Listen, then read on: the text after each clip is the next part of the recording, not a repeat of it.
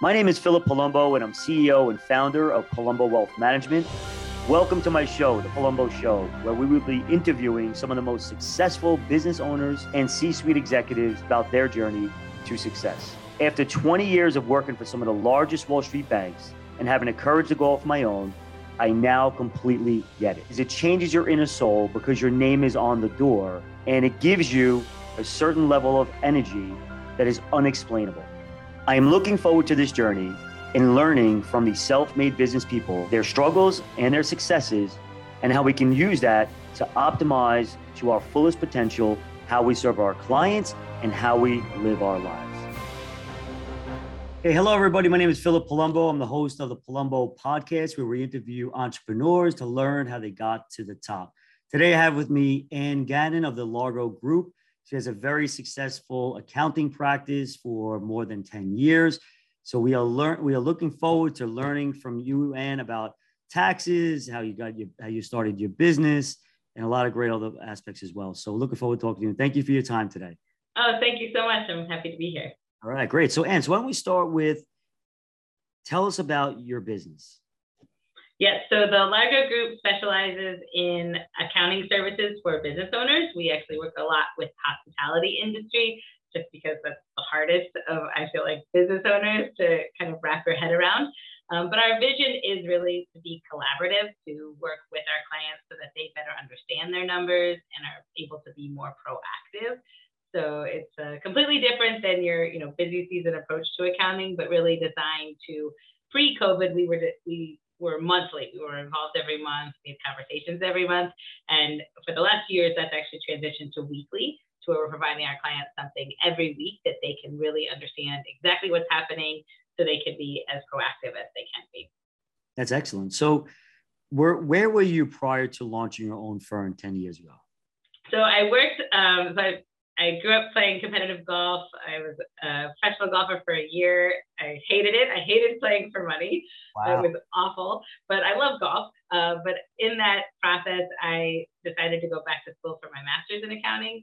I had gone originally, my bachelor's was in economics. So I just always loved business and, was kind of driving the country, playing golf, listening to CNBC. So I've always been fascinated by entrepreneurs and business owners and creating something. And then when golf didn't work out, I had excellent advice from one of my professors in college who said, go back to your accounting degree. Accounting really is a skill, as much as they try to scare you about it in college, that anyone can really learn accounting, and it's very similar to economics. And so with that advice, went back to school for my accounting degree and ended up at a large public accounting firm in Boston, because my husband had been transferred to Boston. And I quickly realized that I was not your typical accountant, and just the whole idea of tax season and billable hours, right. And that was not fun. And really what I was finding stressful is that you're looking at tax returns and you can't help people, that you're seeing a loss. I mean, when I started at our big firm, it was 2008. So it was really at a terrible time for most businesses. And you're seeing these horrible numbers and you can't call them because then they're going to be billed for your time. And that to me was not the reason to go into accounting. And so after 3 years, we were going to start a family anyway. So it was a good time to kind of branch out on my own and decide that I wanted to blow up the way accounting worked with small business, that it clearly wasn't working, and let's find a way to make it work, and something that is adding value to the business owner, as well as making it, easier on the accountant side, because you're not, doing things 3 months out of the year to try to survive 12, but it's more of this methodical approach. So that's where the Largo Group has started. And I think in many ways we were doing a lot of what we're doing now before COVID, but COVID really, I believe, proved our model, because we're 90% restaurants and over 95% of our clients survived COVID. And I really believe that it was the constant communication and the weekly approach that we developed with them to be able to make sure that they were pivoting and proactive and doing everything they could right away, and not waiting 30 days, which is impossible to do when the world is falling apart. That's really terrific. I'm going to get into all those details, but I want to go back to quickly when you were a professional golfer, or maybe even before that. So one of the key things for my audience, I want them to know, because everybody has these kind of aha moments. So you talked about business, you had an aha moment watching CNBC. How old were you when you realized you wanted to be in business? So I look back now, I don't think I knew at the time, but I look back now that like even as a little kid, like with my dad, we would drive around and I would pretend that I was like inventing an airline and all my little friends were with animals were like working in the airline. So I think now that I've always been an entrepreneur, but I don't think I realized that. And I think when you grow up and you try to put yourself in a box, so many entrepreneurs, it's like, oh, okay, I'll just do this. But you don't realize that you have these other passions. So I think I was always drawn to business owners and the idea of creating or, imagining something better or different, and then, trying to find a way to solve that problem. And then, so how did you get involved in golf and then becoming a professional golfer? So I grew up, I was born in Pennsylvania, and then my parents moved to Florida when I was right before high school. And so in Florida, golf is, a big deal. And it was right at the time of like Tiger Woods. He had just gone pro. His dad wrote this book, Training a Tiger, which any parent that read it then ended up this crazy parent for trying to get your kids to be the next Tiger. So that was part of it. But then, I always really enjoyed golf because it's on your own. Like I'm kind of a loner in a lot of ways. And so the idea that you can really go practice and get better, I love that. And I love the analytical parts where you can find your stats and just like, I'm going to work on my putting stat. And oh, look, it gets better if I practice. So there was very much a one-to-one relationship. And I've always been a very driven person. So to me, it was the idea of like, oh, I can go be better and rank more. And it just became this sort of thing that evolved through high school. And then in college, I had a couple good years, and it ended up to be something that made sense to try professionally. Wow, that is really cool. So how does somebody go from a handicap of 15 or 20 down to single digits? So a lot of it is mindset, which to me, I never put the correlation between golf mindset and the rest of my life mindset until really COVID. But so much of my life in golf had always been spent on, you have to believe that you're going to make the putt. They talk about Jack Nicklaus believed he could make any putt. And if you don't see yourself making the putt, you'll never make the putt, right? And so when you translate that to the business world, I think there actually are a lot of correlations that we can learn from golf. And that if we don't believe that we're going to shoot 80, we're never going to shoot 80. But same way as if we don't believe we can have 5 restaurants instead of 1 restaurant, we're never going to have 5 restaurants. So I do think so much of golf is mindset as is life. You do. Yeah. And I agree with you. I know in business, if you don't have the mindset that, hey, I'm going to start my own business and here's what I'm going to do with that business, it all does start with a mindset. And golf, I can see that there are times when I'm having a big putt for us is like, against a competitor, a friend or whatever. Yeah.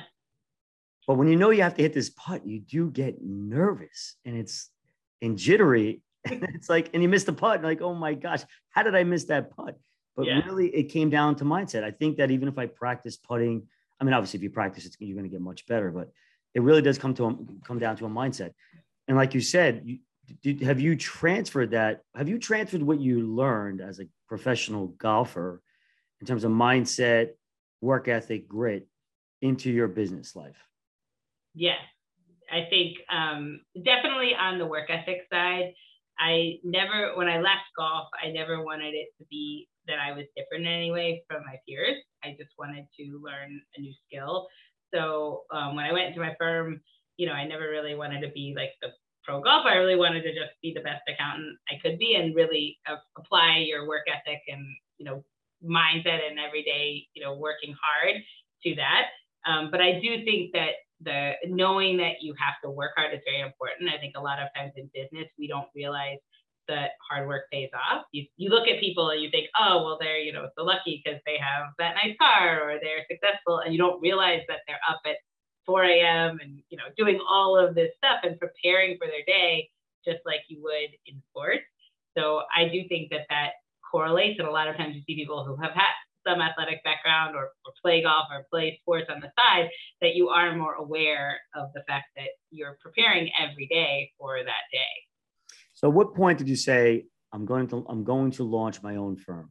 And talk me through what that was like. So a lot of it was just that, and in the corporate world, it's hard to be a mom and be in corporate world, especially in public accounting. And so I always wanted to be a mom. And so I thought, I need to find a way to make this work. But I also knew, knowing myself, that I love accounting. I just do. That's weird, but I do.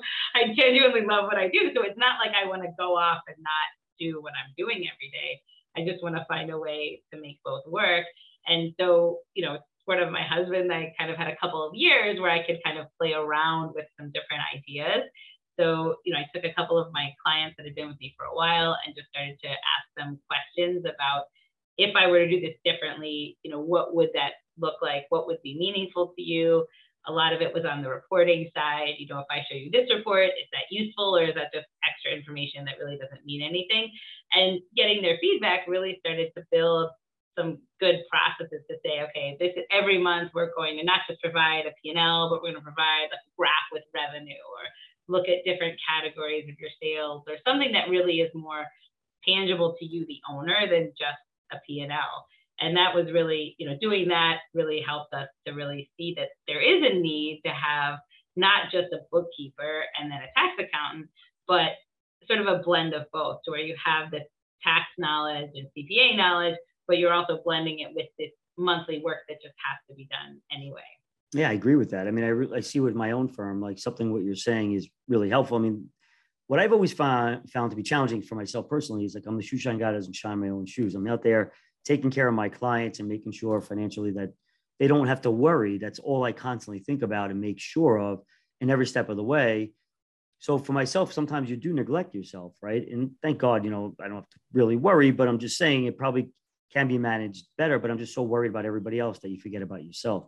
So doing what you do in terms of offering your clients what you're saying, which I get it, I can see that I could really help people, which can actually, even more importantly, help move them forward, because they can see, here's where I am today, and you either like it or don't like it, right? And so that helps you understand, okay, I really need to kind of step on the gas pedal even more in order to see that graph to look more kind of where I want it to be, right? So it's like holding people to accountability. It makes a tremendous difference. You talked about being methodical in your approach. That's what Largo means, right? Yes. Okay. So when you say methodical, talk me through what you mean by that and how important it is as you serve your clients. So really, it's the idea of sort of blowing up the way that accountants work with business owners. Because a lot of times the accountant is there to file the tax return at the end of the year and is there for advice periodically if something is really going wrong. But there isn't a routine there for communication. And what I found is, if you have, a set scheduled time that you talk every month, then naturally you're going to come up with things that you want to talk to your accountant about that you maybe would forget by the time you get to your tax planning meeting, or tax planning meeting hits on a bad day and you're just busy, right? But if you have these set scheduled times, then you have some great conversations that just come up because this is a time that we're just going to speak. So I think it really is a lot on the collaboration or communication, to not look at it as billable hour. Because to me, I don't like the idea of billable hour in accounting, because to me, the more information I can get about your business now, that's only going to make my tax returns better. So, we obviously want to come up with a relationship that works, but you holding everything until March is not going to work, because then there's 100 other people holding everything until March and it just blows up. But if we can talk periodically and have those same conversations, then it's just going to be a better result for both sides. Yeah, I totally agree. When I lecture, I talk about helping people understand a good CPA versus an okay CPA, right? A good CPA is one that's a tax planner, where they look through the windshield. A tax preparer is someone that looks through the rearview mirror, where you sit down with them after the year is over. And at that point, there's nothing that can be done because the year is over. Right.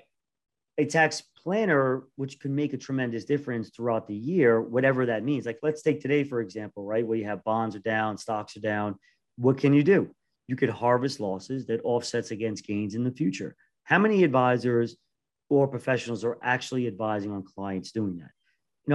Very few. I would say it has to be somewhere 5% or less. I don't know factually.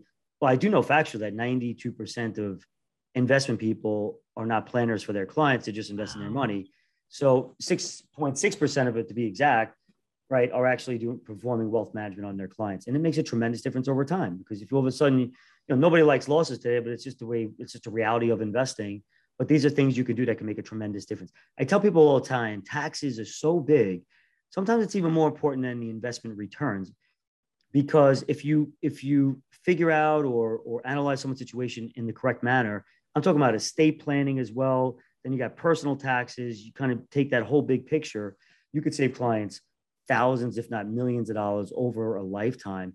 And that's almost, and Vanguard did a study on this, that could add return that should be added to the return you're projecting for clients. So for example, if someone's with you for 5 years, let's say you've averaged 7% per year from the investment performance, but then if you save the client X amount of dollars in taxes throughout that same time frame, that's part of the growth. That's part of growing someone's wealth.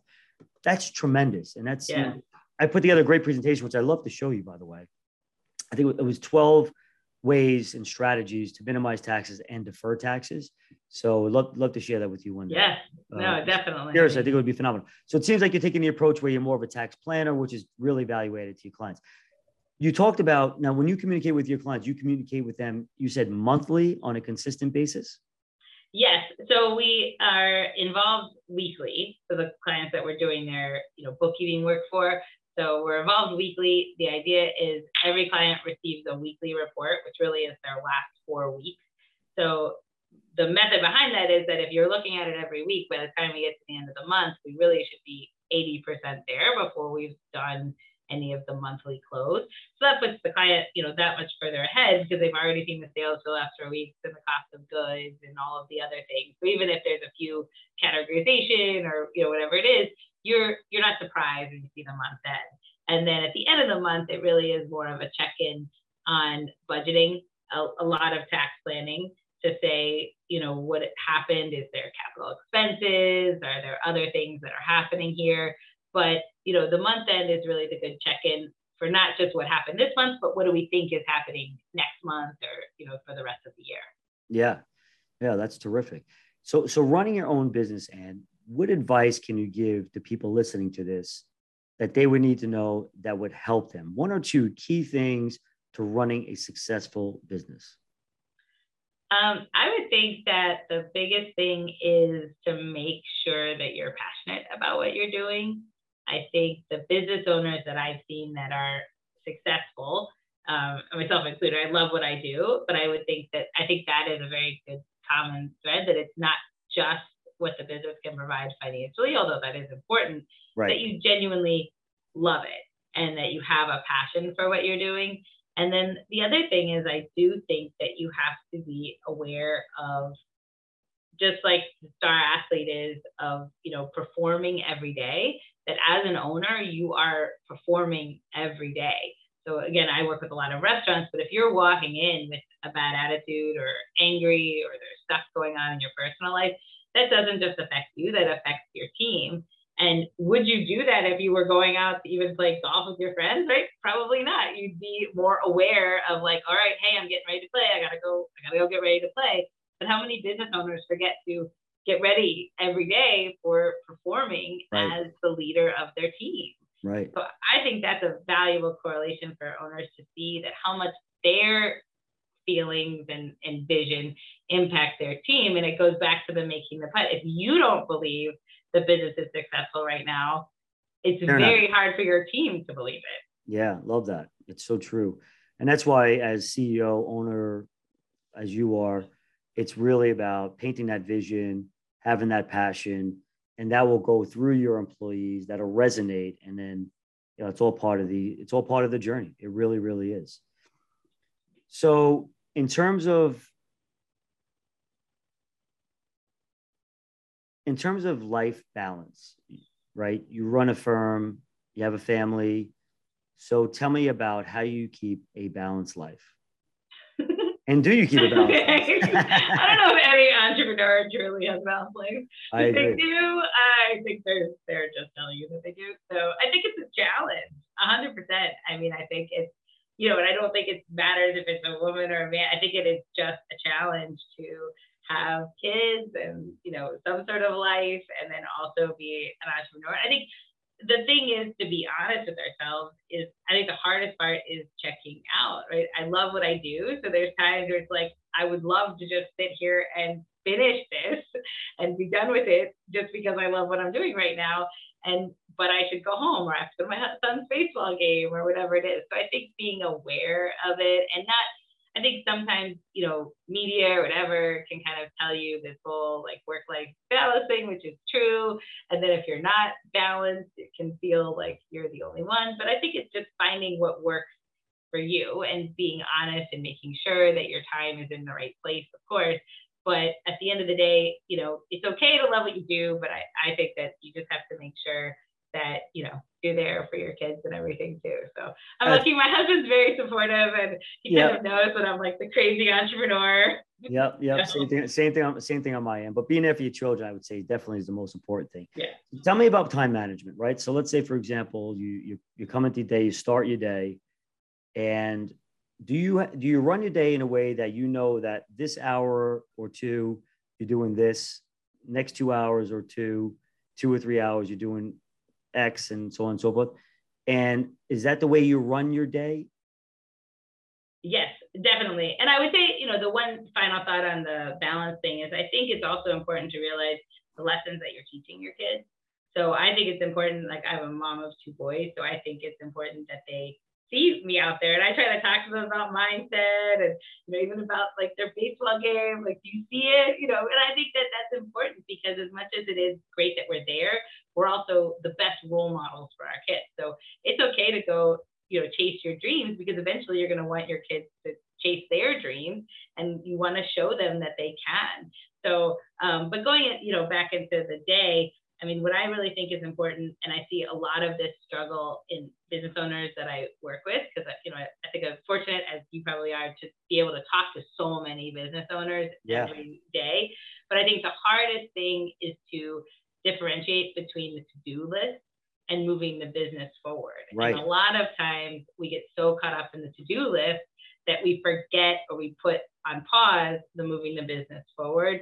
So to me, it's very important. I try to sit down every Sunday and really build out my week to make sure that I'm allocating some time to move the business forward, because I know, you know, especially the last 2 years, that, you know, restaurant things are so crazy that it's easy to say, all right, I'll just do that next month. Like, I need to get through this to-do list. And then you find yourself not moving your business forward. So I think it's important to really almost have, you know, I try to have a checklist for myself on like, what are the things I need to do to move my business forward, whether it's marketing or, you know, calls with people, whatever that is. And then allocate that time just like you would for the things that you think have to be done in your to-do list.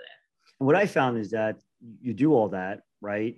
Your day starts, and then all of a sudden the day gets ahead of you, and the things you were supposed to do gets put off to the next day. And then a week goes by, you look back and you have your list of things, right? As I do. And I look at my list, I'm like, oh my goodness, like, where did this week go? And that just like follows for the next week. But the most important thing is that you're taking care of the most important things. That's the most important message that I would say. So you working with restaurants, right? COVID hits, complete disaster for restaurants, unfortunately. Tell me about that, right? Tell me about, as they were going through that, how many of them survived? Yeah, so it was a crazy time. I was actually at the New York Hospitality Show, March 8th, 2020, in the Javits Center with 3 of our clients. And, you know, within a week, everything was shut down. I mean, I think that day my son's school had been canceled. I mean, it was bizarre. But I ended up, my mom is a retired teacher who lives in Florida. So I knew, I mean, this is tax season. 90% of my clients have a failing business when they wake up tomorrow. Like, this is not going to work out. My kids have no school. Mm-hmm. So I got on a plane on March 15th. And come on home, Mom. I know. So I was very lucky, because she ended up doing the school and the virtual school. And I spent 8 weeks down there just on the phone with every one of my clients, just every day, trying to figure it out, you know, webinars, whatever I could do. To me, it was very personal. My dad was an entrepreneur. I grew up as a daughter of an entrepreneur, and his business failed when I was in high school, and he never got over it. And so to me, to have 90% of the clients who aren't just people that I know, as people I've talked to every week, I've seen their dreams come true. I've seen them build this thing, and now it's failing and there's nothing they can do about it. So to me, and our team made a decision right away, like we are going to do everything we can to get them through it. Because unlike the rest of the accounting world that didn't even know what was happening, we knew it exactly what was happening because we had all the information from last week. All of a sudden, there's no sales. I mean, it was bizarre. You know, you have accounts payable that you still have to pay. People don't realize most restaurants had a full payroll to get through, and the government funding didn't come for 5 or 6 weeks. I mean, it was crazy the first 6 weeks. Right. But I think what happened is it made business owners more aware of their numbers than they've ever been before. I mean, there's some in the industry that are saying, you know, that said it was rightly so, amateur hour is over. Like, you have to know exactly what it is that makes your business survive. You have to be willing to pivot. I mean, we had some, you know, fine dining restaurants in downtown Philly that are like, all right, if you want chicken fingers, let's go. Right. Whatever. Chicken fingers and pretzels, like whatever I need to do, I'm going to do because this is important to me. And to me, you know, there were a lot of people out there at the time that were kind of saying close or just, you know, put your business on pause. I was the opposite. And I think, you know, as a finance person expert, you would probably agree that this is your largest asset. So you can't just walk away. There are too many things that are tied here that will never be right again. You know, you are tied on the lease, you are tied on the debt. I mean, walking away, I think, was not the right decision. I think the businesses that were able to find what the customers wanted, because there were still customers out there, they just were different. And they were able to adapt to third party, and they were able to really listen and provide the foods the customers wanted. They were fine. Right? They ended up getting some government money, and by, you know, 2 or 3 months in, that they were okay. They had tents, and one guy was like building a tent in his parking lot. You know? Yeah, like all of them. I mean, that's what they were doing. It's amazing the spirit of the entrepreneurial spirit, how they were innovative. They had to be innovative. They had no choice. They figured it out. I mean, not everybody figured it out, unfortunately, right? But those who did, you know, they pushed hard and they just figured it out and made things work and had to do what they had to do. I think the PPE money was extremely important, right, to their success and continuing in business. And fortunately, are they in a better situation today? I mean, to be honest, there's a lot that believe that this year is harder than COVID. Why? Because of inflation. It's really bad. And again, we're kind of on the front lines, and you'll probably hear this 6 months from now, but most business owners that I talk to think that this year is worse. So is their revenue the same as it was prior to COVID? Most are back revenue-wise, yes. Their input costs are the problem. Because fundamentally, and this is where I think the amateur hour is over is so true, because you have such a different labor now than you did in 2019. I mean, pre-COVID, the idea was, you know, in restaurants, 55% between your labor and your food costs. But most people could have a labor percentage of 25 to 30%. You have servers, they're paid mostly with tips. You have some back of the house guys that are paid a little more, but you could make it work. But now the wage increase is so significant that looking at 19, it's not even worthwhile to do because it's such a different labor, and labor is such a big cost for most restaurants. And then inflation, I mean, the cost of goods has gone up so significantly in the proteins, the chicken, the wings, you know, steaks. I mean, it's everything. Incredible. And, you know, unfortunately, last year, no one really cared. You had such pent-up demand that you could raise your price and customers didn't really care. But this year, you're starting to see customers that do care.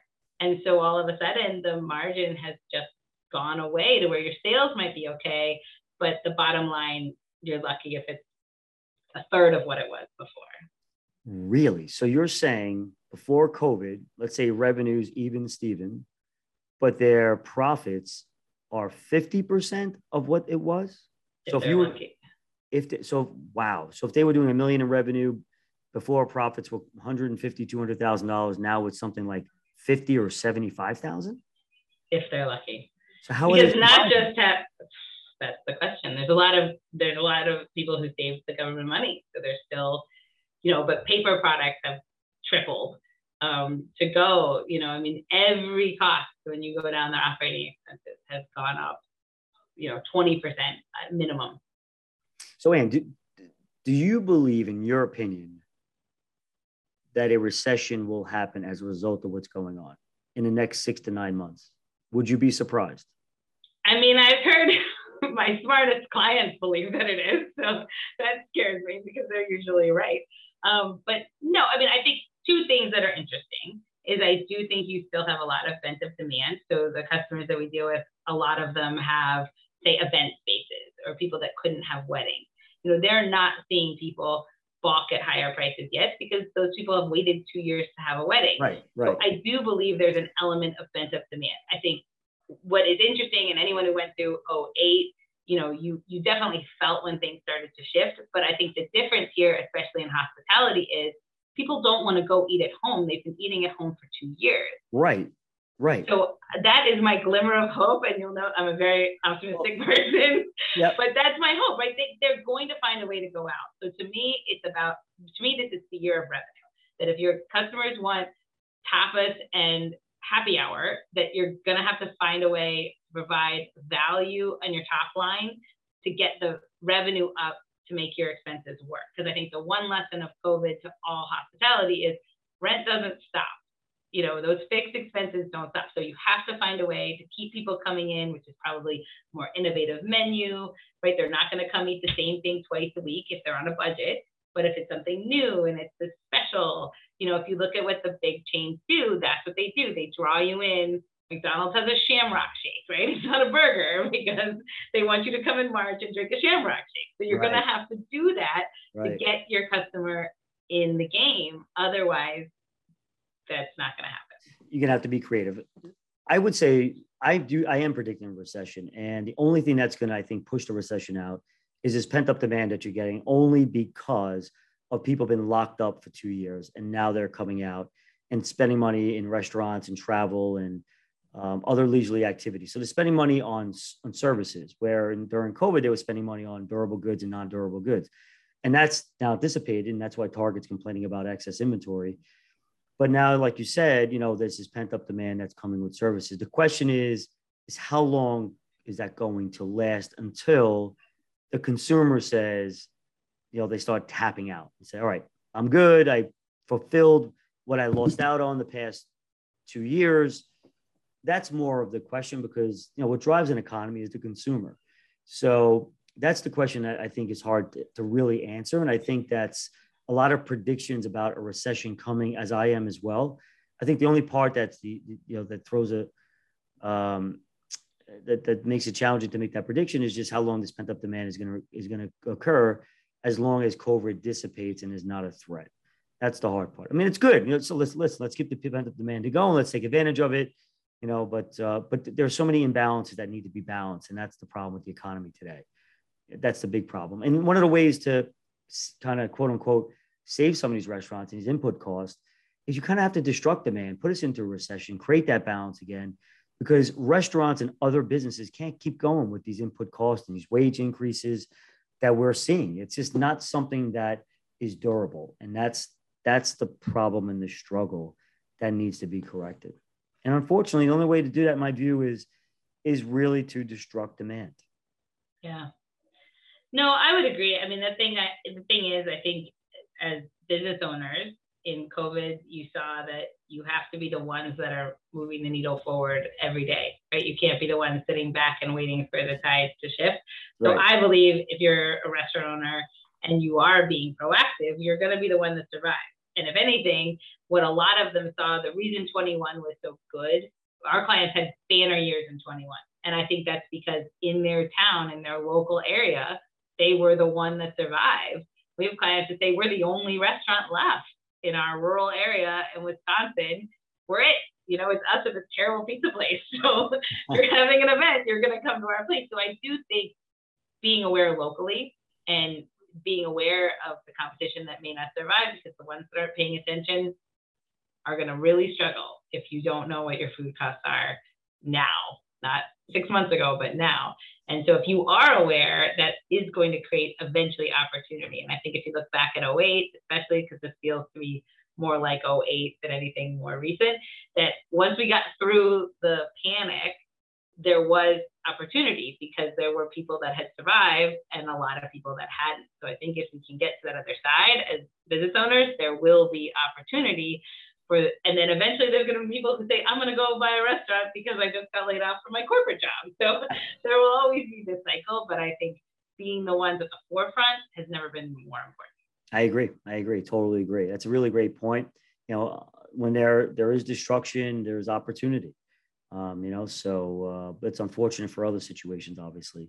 So let's hope that maybe we don't get a recession or it's going to be mild, which I do predict it'll be mild. But listen, Ann, this was really terrific. It was really helpful for the audience. Great talking to you. We wish you luck in your business and what you're doing going forward. I look forward to continuing to talk to you as well. So good luck and thank you so much for your time. Oh, thank you so much. This was great. All right. Thank you.